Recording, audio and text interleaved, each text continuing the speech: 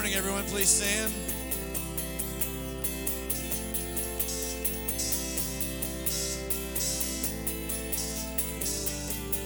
Giver of every breath I breathe, author of all eternity, giver of every perfect thing, to you be the glory.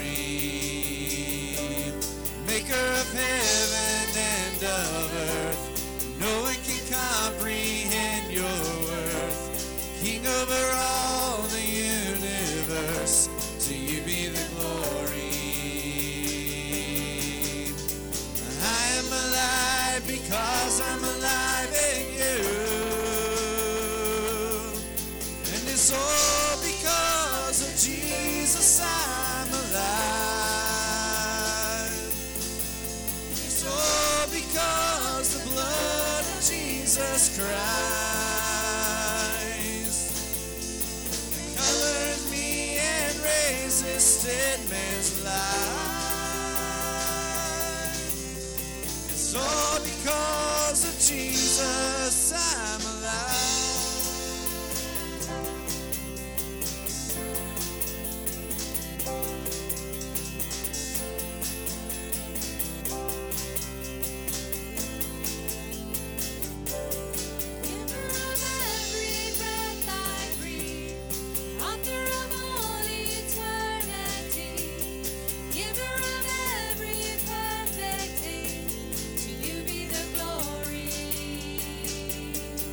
Maker of heaven and of earth, no one can comprehend your worth. King over all the universe, to you be the glory. I am alive because I'm alive in you, and it's all because of Jesus I'm alive. It's all because the blood of Jesus Christ that covers me and raises dead man's life. It's all because of Jesus. Every sunrise sings your praise.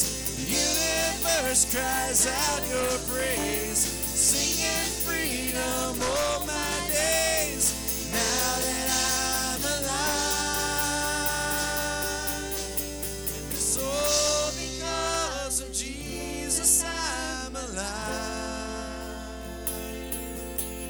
It's all because the blood of Jesus Christ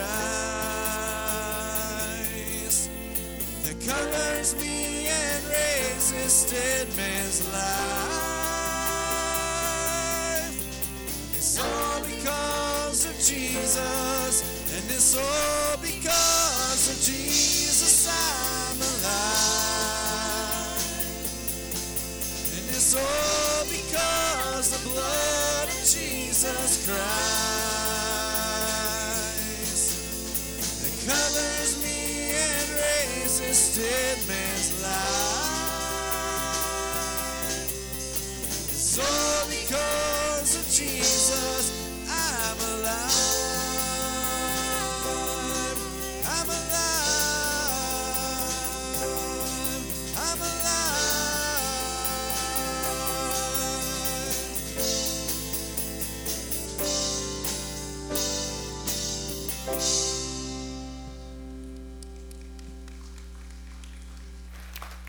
It's all because of Jesus, amen? Anybody else excited today? It's good, just not me then. That sounds good to hear. Well, good morning. Good morning, good morning.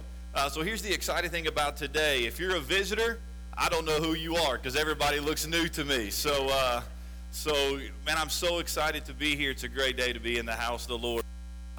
It's been a crazy month and a half. But we are really, really excited to be here. If you're a visitor, we want to extend a special welcome to you. Again, I don't know who you are, so do me a huge favor on your way out. Just please say, hey, Pastor, I'm a visitor. I want to be able to shake your hand and extend a special welcome to you. If this is your first time with us, this is the first time I'm doing this, so if I forget something, please forgive me. take your bulletin out and rip off that tab there. Fill that out for us, please. Put it in the offering plate because we want to know who you are. Again, thank you for being here. Take a moment. Welcome those around you, please.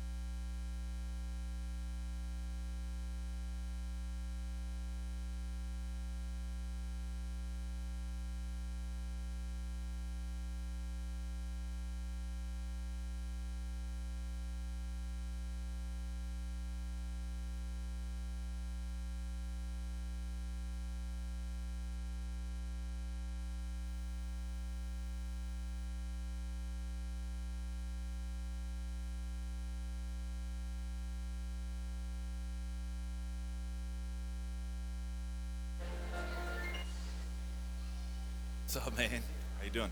All right, if you may return to your seats. I don't know about you, but I love this time. You can be seated. We're going to change things up just a little bit. First Sunday, why not just change it up just a little bit, right? I don't know about you, but I love this time of the year for many reasons. One is I love Christmas songs, and it's time to do that. So we're going to sing some Christmas songs throughout the month of December. But I also love this time of the year because it is a time for us to focus in on international missions. This is the week of prayer for our Lottie Moon Christmas offering. So just a couple resources for you to be aware of. Out there on the welcome desk is a pamphlet, 2019 Week of Prayer. Pick one of those up. Pick up an envelope. What I've always done in my ministry as we take up this offering for missions throughout the month of December is I like to challenge you to take an envelope home, to put it somewhere you can see it, and to spend the next week, 2 weeks, however long the Lord leads you in prayer as to how the Lord would have you to give to support missions, which is the lifeblood, I think, of Southern Baptist and what we do is telling others about Jesus. So with that in mind, check out this video.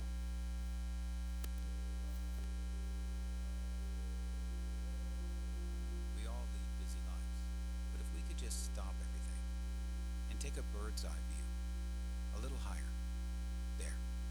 Now we can see the multitudes. We are fueled by a shared vision to bring the name of Christ to those who have yet to hear. So we move forward to extreme places, corners of the world that have no access to the gospel. We train missionaries, send them out together, and pray that God's grace be known.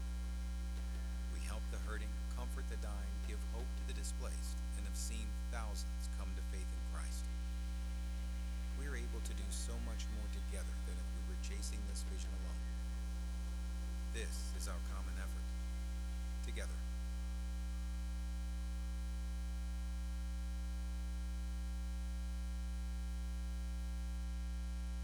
If you please stand again. He became sin who knew no sin, that we might become his righteousness. He humbled himself and carried the cross. Love so amazing, love so amazing. Jesus Messiah,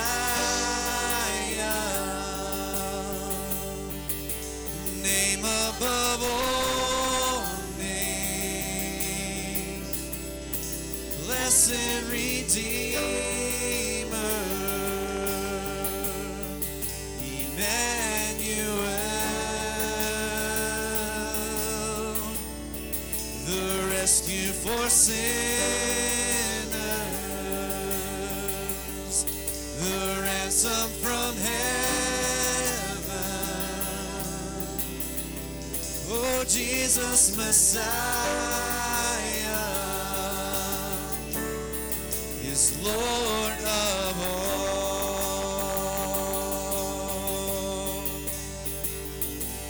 His body the bread, His blood the wine, broken and poured out, all for love. The whole earth trembled and the veil was torn. Love so amazing,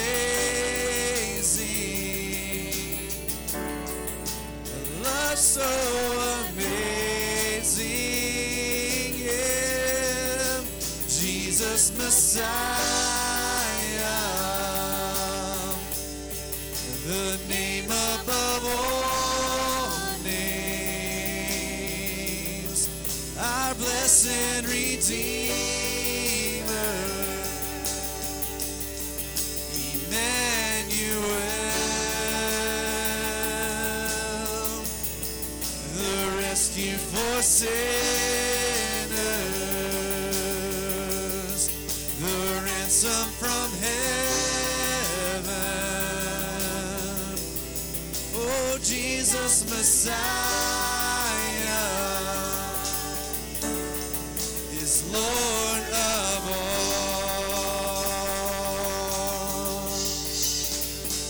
All our hope is in you. All our hope is in you. All the glory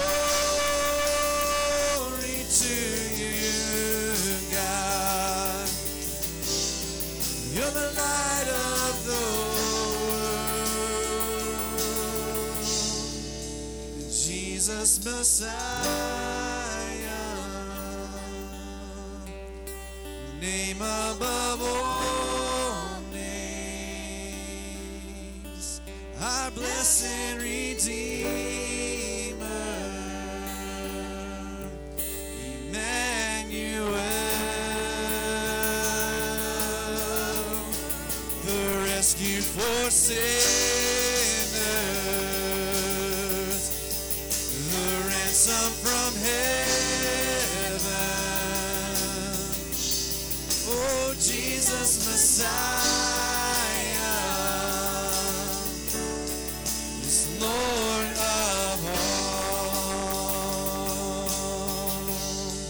Yes, Jesus Messiah is Lord of all.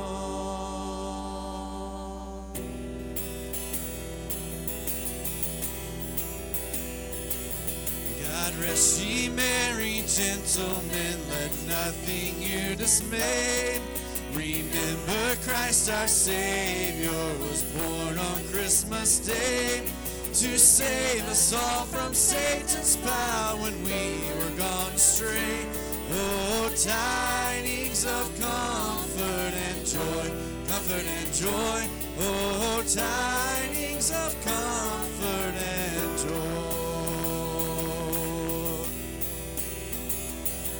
From God our Heavenly Father, a blessed angel came, and unto certain shepherds brought tidings of the same, how that in Bethlehem was born the Son of God by name.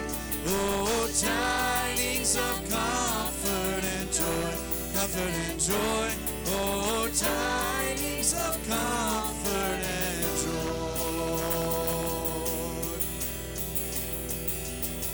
Now to the Lord sing praises, all ye within this place, and with true love and brotherhood each other now embrace. This holy tide of Christmas all others tough to face. Oh, tidings of comfort and joy, comfort and joy. Oh, tidings of comfort and joy. Oh,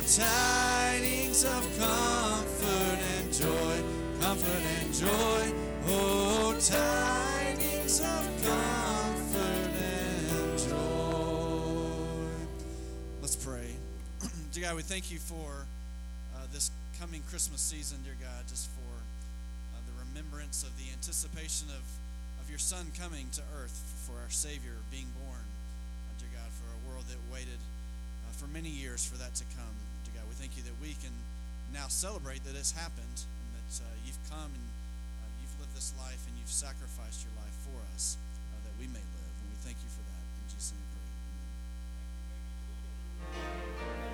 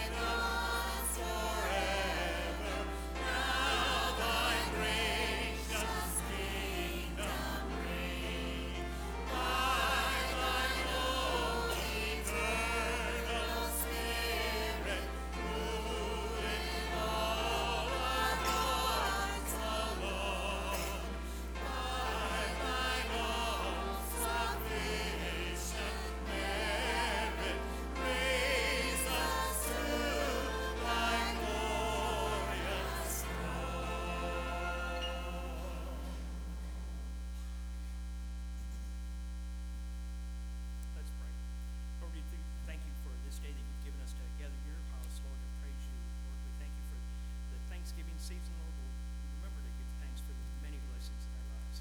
Lord, we also thank you for the Christmas seasons upon us, Lord. I thank you for sending your Son to born of a virgin, Lord, but not just to be born as a child, but become our Savior and King. Lord, I pray that you just bless the offerings that are taken today, that they further the ministry here in this community and around the world. For it is in Jesus' name we pray.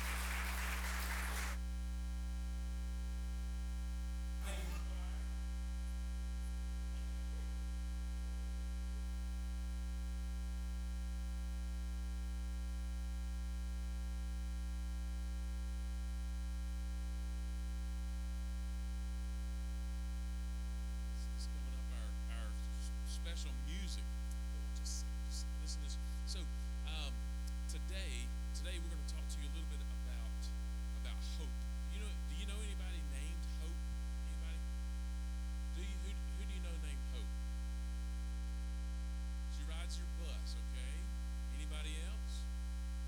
You know somebody named Hope? Oh, okay. Did you know somebody named Hope? Brooklyn Hope? Do you know anybody named Hope? Okay, yeah, I know somebody named Hope. She's right there. You know somebody named Hope? God? Hey, we have our hope in God. That's right. So listen, Brooklyn. I'm gonna talk about Brooklyn for just a minute. So her name is Brooklyn Hope, and we took that name Brooklyn. We kind of tricked everybody. Everybody thought, well, you're just gonna name your child something out of the Bible, right? And so, because the first three were, but we took Brooklyn from Matthew 5:14. You are the light of the world. A city set on a hill cannot be hidden. Brooklyn really means city or village, and so our prayer for Brooklyn is that she will be like a city on a hill, showing hope to the world through Jesus Christ. Did you know all that? You'll figure it out. All right. So but really, hope is something that a lot of people don't have. Now, you hope that we do something with these bows right here, right? You hope that you get to do something with these bows. Well, maybe I'm wrong. All right. I hope that you hope that we get to use these bows here because these bows represent something. This is our time of we've already mentioned, Pastor Aaron's mentioned Lottie Moon Christmas offering. Can you say that? Lottie Moon Christmas offering. Yeah, we'll keep working on it. All right. So each of these bows represents $250. Okay? Our goal for the church is $6,000. And for every $250 that we raise, we're going to place a bow on the tree here. Okay? And what this is all about is to help people around the world learn about Jesus, to help missionaries so they can carry out God's hope, which is Jesus, to the ends of the earth. Okay? And so we can do that. But there's more to be said about hope, and so I'm gonna set this basket right over here, and I want you to try your best to pay attention to Micah and Isabella. They're going to come and talk to us about hope today as we light our Advent candles. So this is what I really need you to do, is to focus in on those two right there. They won't get nervous, but you just look at them and pay real close attention to what they have to say, okay? Advent is a time of looking forward. It comes upon us when the days are cold and the nights are the longest. At the beginning of Advent, hope begins to awaken. We are reminded that the night, though long, will not last. Day is coming. As we light the candle of hope, we light it for ourselves. To brighten our own hopes that the darkness will soon end. We light it also for those still living in darkness, having never heard the good news.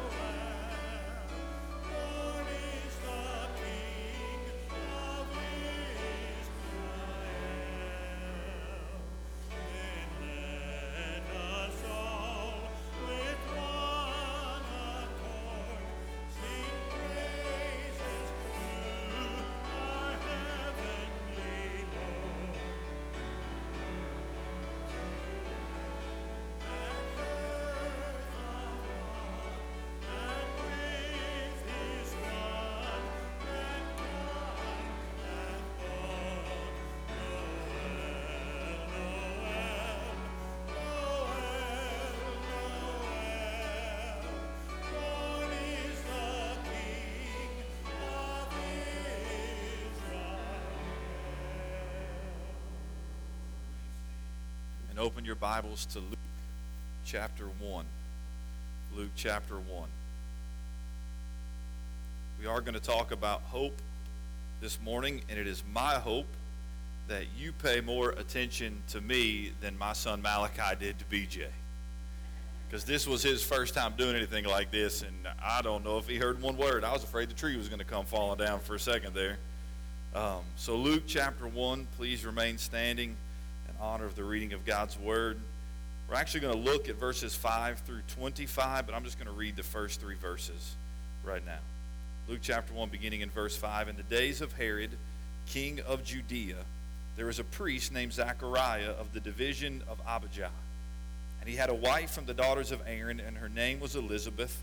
And they were both righteous before God, walking blamelessly in all the commandments and statutes of the Lord. But they had no child, because Elizabeth was barren, and both were advanced in years. You may be seated. There's a phrase that you have probably heard of that I use about the same time every year, and that phrase is hope springs eternal. Anybody heard of that phrase? Hope springs eternal. I was born in Lexington, Kentucky, and then shortly after that moved to north of Cincinnati in a town called Westchester, Ohio. And that is where I was raised. Because I was raised north of Cincinnati, I became, through my grandfather's love, I became a Cincinnati Reds and Cincinnati Bengals fan. And if you know anything about sports, you know the misery that I have endured. So every year, around the end of March, beginning of April, you know it's baseball time. And in 40 years of my life, the Cincinnati Reds have made the playoffs 6 times.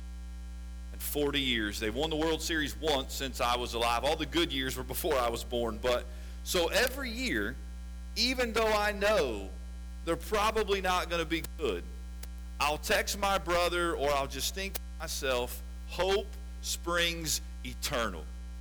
Right? It's this idea, no matter the odds, we can still find a reason to hope even in the bleakest of situations. And so on opening day, I'm excited, and about 1 inning in, I realized, yeah, we're going to stink again this year, right? And hope goes out the window. The wishing is gone. Wishing. Is wishing hope, though?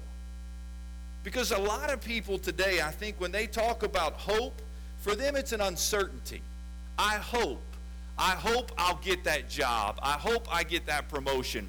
I hope that girl that I've asked 3 times to marry me will finally say yes, right? We're wishing against all odds. We're hoping, but we're not sure. I hope the doctor says I don't have cancer. But is that hope? Hope in the Scripture is not wishful thinking. Hope in the Scripture, listen, is a confident expectation. It's a confident expectation. And so many times when we're hoping, our hope can be tied to waiting. We say, I'm hoping for this. What we really mean is I'm waiting for this thing. I'm waiting for something to happen. In our text this morning, we see hope.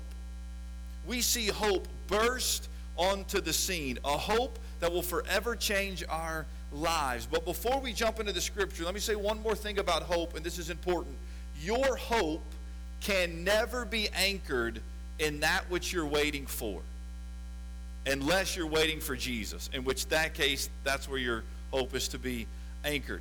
Your hope has to be anchored in something far greater than I'm hoping or wishing this thing comes to be. And so where our hope needs to be this Christmas season and every day of our life is in the promises and the certainty of God's Word. That's where our hope has to be. So this morning I want to take you and I want to fix your eyes once again upon Jesus Christ. His coming, His death, His resurrection, and His return. And let us find our hope there. So we read verse 5, in the days of Herod, king of Judea, there was a priest named Zachariah. So we're introduced to this man by the name of Zachariah, and you notice he comes from a line of priests. He comes from the division of Abijah. It said he had a wife from the daughters of Aaron, and her name was what? Elizabeth. Elizabeth. And so we know we've got this couple, right? Zachariah and Elizabeth, both of them coming from the line of priest. Then we come to verse 6. And they were both righteous before God, walking blamelessly in all the commandments and statutes of the Lord. We talked in the Sunday school class this morning that I attended, what would you want people to say about you at a funeral? Well, if they say verse 6, that's pretty good. Elizabeth and Zachariah are described, look at this, as righteous before God, walking blamelessly in all the commandments and statutes of the Lord. I don't know about you, but when I read that, I think, man, this couple must have had everything. Like here we are 2,000 years later, and how do we describe them? They walked blameless, righteous before God, walking blamelessly in all the commandments and statutes of the Lord. They must have had everything. And then you read verse 7. But they had no what? Child. Let me just remind you, I like for you to participate. So if I ask you a question, just throw the answer out. If it's wrong, it's okay. We won't judge you. They had no child because Elizabeth was barren and both were advanced in years. I don't know about you, but that seems pretty hopeless to me. They had no child, which would have been so important in that day to have a child. They had no child, and they were advanced in years. That's the nice way of saying they were old. Like they were beyond what you and I would think was a normal age to have children. That seems to me a hopeless situation if what you wanted more than anything was a child. They didn't have one. So we continue reading verse 8. Now while he was serving, this is Zechariah, while he was serving as priest before God, when his division was on duty, according to the custom of the priesthood, he was chosen by lot to enter the temple of the Lord and burn incense. And the whole multitude of the people were praying outside at the hour of incense. Now we've heard this story maybe every year of your life if you grew up in church, and it's very easy to skip over some things. But don't skip over this. We know Zechariah was a priest. Historians tell us there were around 18,000 priests in Zechariah's day. Right? 18,000. Those 18,000 men were divided into 24 divisions. So those of you who are good at math, that equals out to about 750 priests per division. It says that he was of the division of Abijah. He is on duty. So what happened is your division twice a year was selected to serve at the temple. So we don't know if this was Zechariah's first or second stint on duty, but he was here. You only served twice a year. And when you served, only one priest was selected to do what Zechariah is about to do. Now do the math. 1 year, only 2 of the 750 are chosen from your division. After the second year, only 4 of the 750 have been chosen. Not everyone got to do what Zechariah is about to do. You had to be chosen. You were selected. And listen, once you were chosen, once you went into the temple, you never got chosen again. It was a one-time deal in your life. And so don't think this is some random happenstance that on this day, at this particular time, Zechariah is selected. It's the sovereignty of God that gets Zechariah inside the temple where something is about to happen. It's a big deal. So we come to verse 11. And there appeared to him an angel of the Lord standing on the right side of the altar of incense. And Zechariah was troubled when he saw him, and fear fell upon him. I think every time in Scripture, when someone sees an angel, they have the same response. Fear. I have never seen an angel. I don't think I want to see an angel. But if I do, I will probably too be afraid. Why? Why is the natural response for all of them to be afraid? My best guess is that each of them, when they see an angel of God, are immediately confronted with two things. Number one, the greatness of God and their own sinfulness. Remember Isaiah, when he encounters the glory of the Lord, how does he respond? Woe is me. He has just got a glimpse of the greatness of God. He is aware of his own sinfulness, and so the typical response is to be afraid. So he is terrified. And then we read verse 13. Here's good news. But the angel said to him, do not be afraid. Do not be afraid. Zechariah, for your prayer has been heard. And your wife Elizabeth will bear you a son. And you shall call his name John. Did you hear what the angel said? Your prayer has been what? Heard. Zechariah, your prayer has been heard. That's wonderful, isn't it? His prayer had been heard, but I can't help but think this isn't probably the only time Zechariah and Elizabeth prayed to have a child. And I wonder if they, as I probably would have done, wrestled with God. Why haven't you blessed us yet with a child? God, I have prayed over and over and over. Have you not heard? I wonder how many nights Elizabeth went to bed struggling with the idea that there was no life in her, that there may never be life in her, that she was barren. I wonder, did they doubt God at times? Did they question? Did they wrestle with the hopelessness of having a child? You see, in our text, God answers them. But had they wrestled with the fact that they maybe thought God had not answered them? And so I was thinking this week about hope and hopelessness.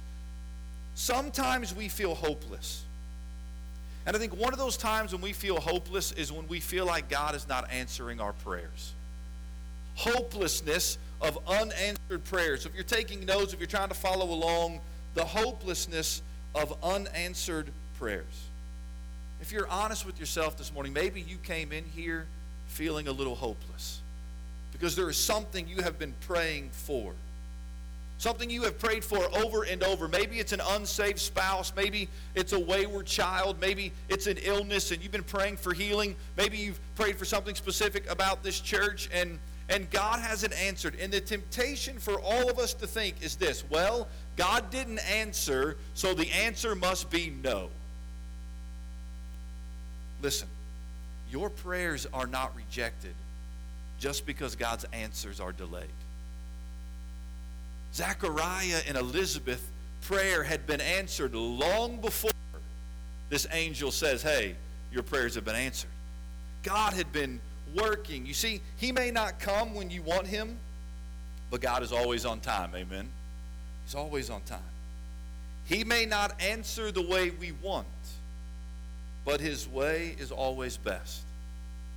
I remember years ago wrestling with this in my own heart. God had blessed us with Landon, and we had tried to have other kids, and it was to no avail. And then God began to put adoption in our hearts, and God led us to the place where, hey, I'm calling you to adopt. We were on board. It took me a little while to get there, but we were on board, and it's like, this is a good desire, Lord. We want to adopt. Why have you not just been opening the door? Look, there are kids everywhere that need a family. Why have you not provided that yet for us? And I remember sitting in my living room, the living room table, just beginning to weep as I began to listen to a song. And these words were in that song. It said, God is working in our waiting. Maybe you're waiting for something. Hear me. God is working in the midst of your waiting. So do not give up. Do not stop praying for that unsaved spouse. Don't stop praying for that wayward child. Don't stop praying for that adoption or for a child or whatever it may be. If God is leading you to pray, don't stop. Don't give up because God hasn't answered the way you want him to. I love this. It says, you will have a child and you shall name him what? John. John means God is gracious. I just love that. They have been waiting and waiting and waiting, and on the most unexpected of days, while Zechariah's in there doing the temple duties, the angel shows up and just says, hey man, you're going to have a child, and you're going to call him John, which means God is gracious. Church, it is far too easy for you and I to view God's character through the lens of our situation. What I mean by that is you're in the midst of a situation. So often you want to see God, but you want to look through that situation. Cancer, lost my job, my marriage is falling apart. And so through the lens of that situation, you think God doesn't love you, doesn't care about you, has abandoned you. That is not how we look at this. Church, you and I must look at our situation always through the character of God. Always through the promises of God's word. You go there first before you try to assess where you are. God never promises that our seasons of waiting will end by receiving exactly what we want. And let us be reminded of that this Christmas season. There may be something you want and you are hoping for and wishing for, and it may not end with you getting that thing. But what I have learned is God's ways are always better than ours. So we have to trust in him. And I love the song that says we have strength for today and a bright hope for tomorrow.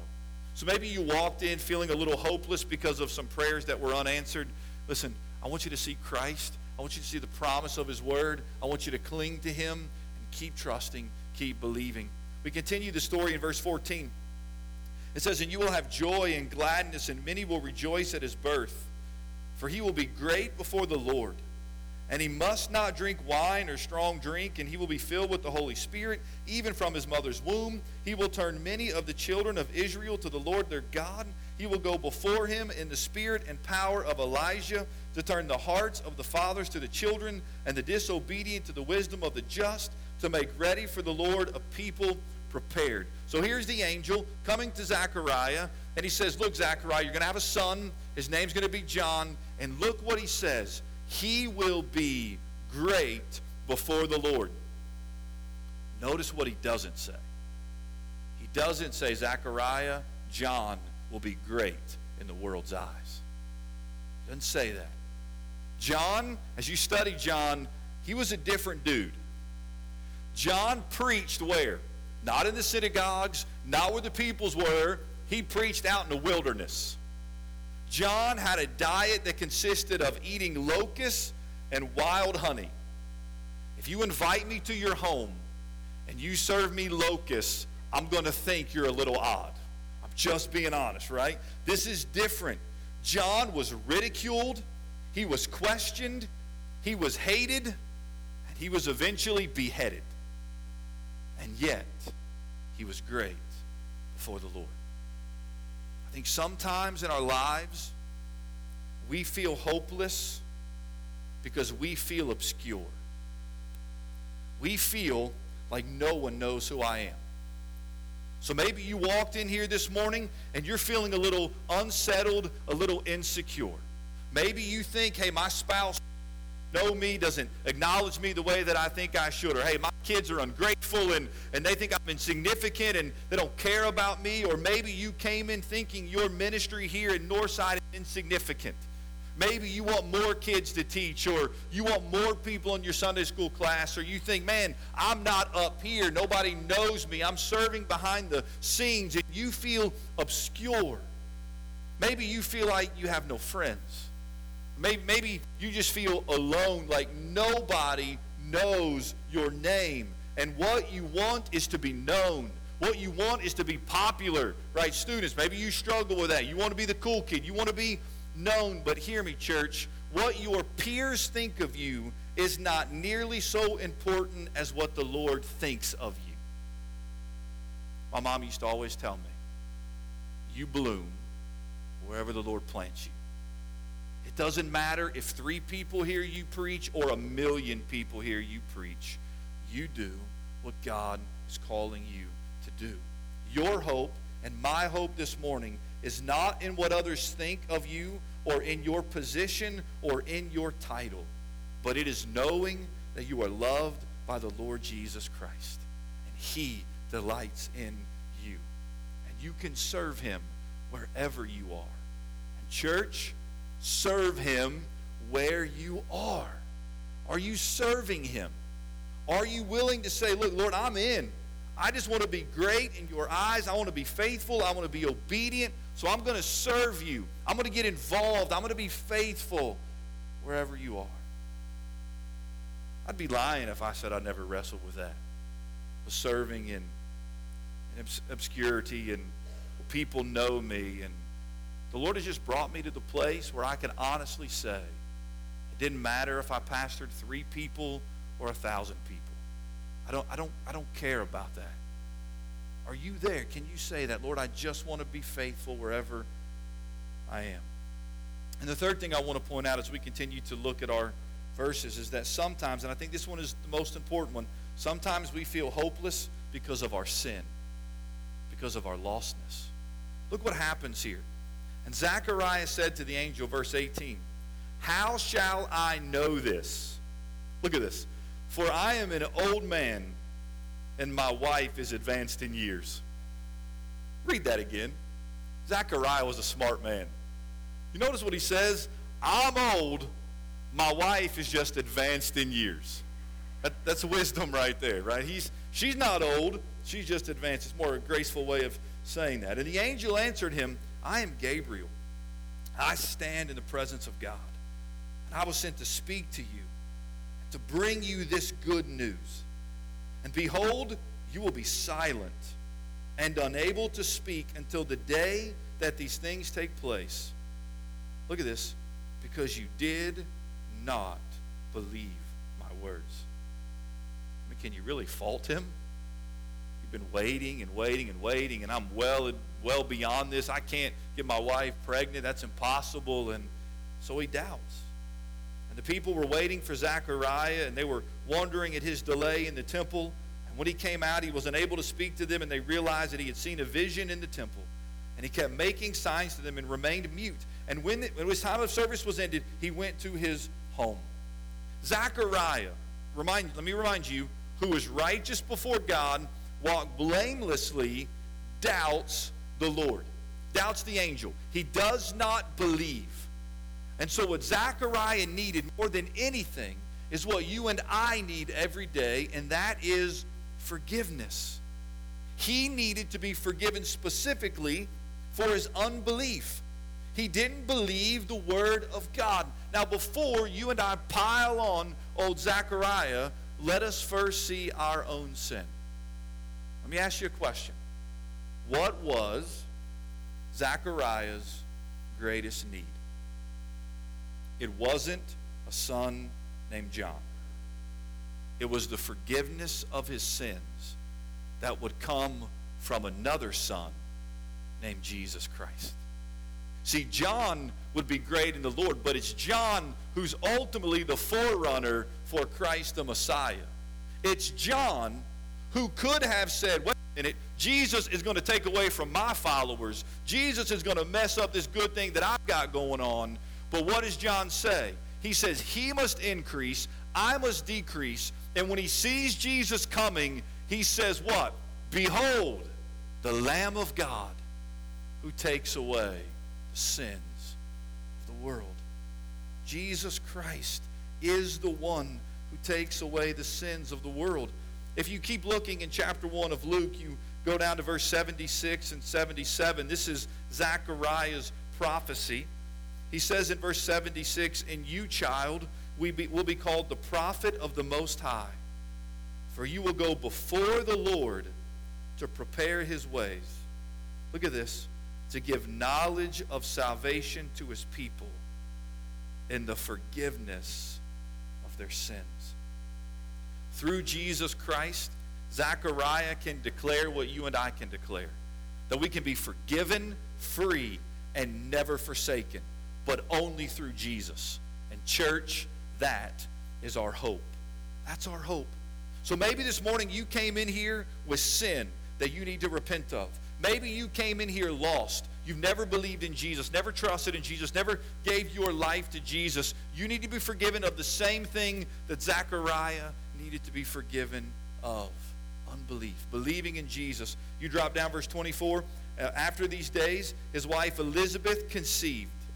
And for 5 months she kept herself hidden, saying, thus the Lord has done for me in the days when he looked on me to take away my reproach among people. You know what verse 24 and 25 tells us? That God's word and promise always comes true. When God promises something, it comes true. The last month and a half, as my mind has been all over the place, it's been a whirlwind. I've tried to listen just to a lot of Christian music, just to try to fill my mind with the Word of God. And I came across a song called Christ the Sure and Steady Anchor. Love these words. The verse 1 says, Christ the sure and steady anchor in the fury of the storm, when the winds of doubt blow through me and my sails have all been torn. In the suffering, in the sorrow, when my sinking hopes are few, I will hold fast to the anchor. It shall never be removed. Church, here's the reality for us this Christmas season, this Advent season, the season of waiting, as we wait for the first coming of Christ, as we celebrate that, as we now wait for the second coming of Christ. See, here's the reality. You and I cannot place our hope in any one person or one thing here on this earth. Why? Because everything in your life can be taken from you in a second. In a second. Your house, your job, your spouse, your kids, everything. In a millisecond. Everything that your hope is in, everything you've been trusting in, everything you've been resting in, everything you've been relying upon in a second can be taken from you. Except one thing, and that is Jesus Christ. I love the line here. It says, Christ the sure and steady anchor through the floods of unbelief. Hopeless, somehow, oh my soul, now lift your eyes to Calvary. This my ballast of assurance, see his love forever proved. I will hold fast to the anchor. It will never be removed. That's hope. That's hope. You can keep living with this mentality of, well, I'm wishing for this, I'm waiting for this, I'm hoping this may come true. Or this morning as you enter into the season of Advent, you can leave here knowing I have a hope that is sure and steady. And it is in Jesus Christ, and it can never be removed. Look, we live in tumultuous times, I think we could say. Here at the end of 2019, a lot of uncertainty surrounding us. And the world may try to take a lot of things from you. And maybe they've successfully done that for a lot of you.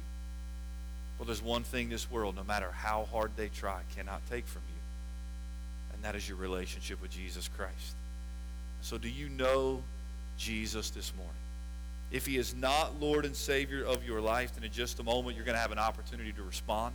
We're going to have an invitation. I'm going to be here at the front. The altar is open. If you don't know Jesus, if you're feeling hopeless in your sin, in your lostness, give your life to Jesus this morning. Come to Christ and be saved. Maybe you feel hopeless because the Lord isn't working the way you think he should. Maybe you just need to come and just give yourself to the Lord, rededicate yourself to the Lord. Come and pray and say, Lord, look, I keep trying to do this my way and it blows up in my face. So I'm trusting in you. I'm resting in you. Church, you can have hope if you know Jesus. Do you know Jesus? Let's pray. Father God, we live in a world of so much uncertainty. Lord, that which we think is constant today, Lord, is completely different tomorrow. Everything changes so quickly in our life. And God, the temptation for us, for me, is to try to keep up with that. And Lord, in the process, we lose our mind. And we lose our joy. And we misplace our hope when we try to place that in the things of this world. So, Lord, as we begin a new chapter in the life of this church, Lord, as we begin this new journey together, may each of us just be reminded today that our hope is in Christ. It is not in a pastor. It's not in a deacon. It's not in a staff member. It's not in somebody that we love and respect them. It's not in a spouse. It's not in a child. It's not in a job. It's not in our future. Our hope is in Christ. May we not misplace that hope. And if we have misplaced that hope, then the good news of Christ coming is there is forgiveness through the Lamb of God that gave his life, shed his blood. May we look to Calvary, and may we see the forgiveness in the blood of Jesus that washes all our sins. You are a good God, worthy of all of our life, of all of our praise. So may we give that to you as we once again put our hope in you today. In Jesus' name we pray. Amen. I'm going to ask you to stand. We're going to sing the song that will appear on the screen. I'll be here at the front as the Spirit of God moves and leads you. You respond this morning. My Jesus, I love thee. I know all the follies of sin I reside. My gracious Redeemer, my Savior art thou.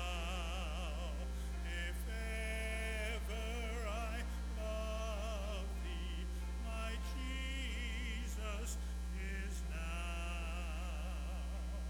I love thee because thou hast first loved me and purchased my pardon on Calvary's tree.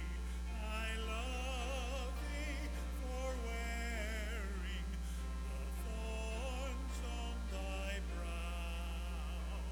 If ever I love thee, my Jesus is now.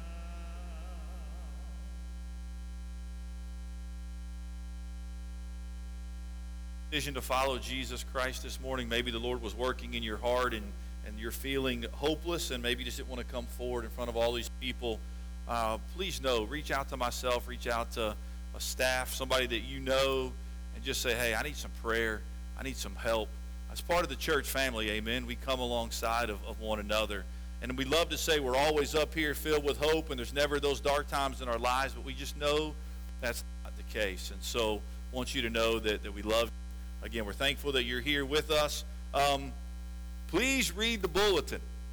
You probably know more of what's going on than I do, so I'm really relying on the bulletin. But one thing I want to make note of is there is a meeting today at 4:30 for all of those who are interested in going on a mission trip to the great state of Kentucky.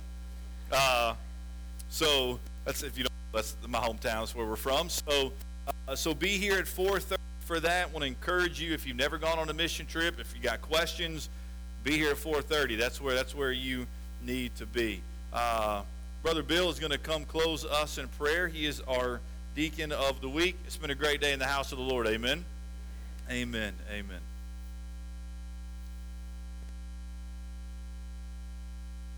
God, thank you as we prepare for this Christmas season.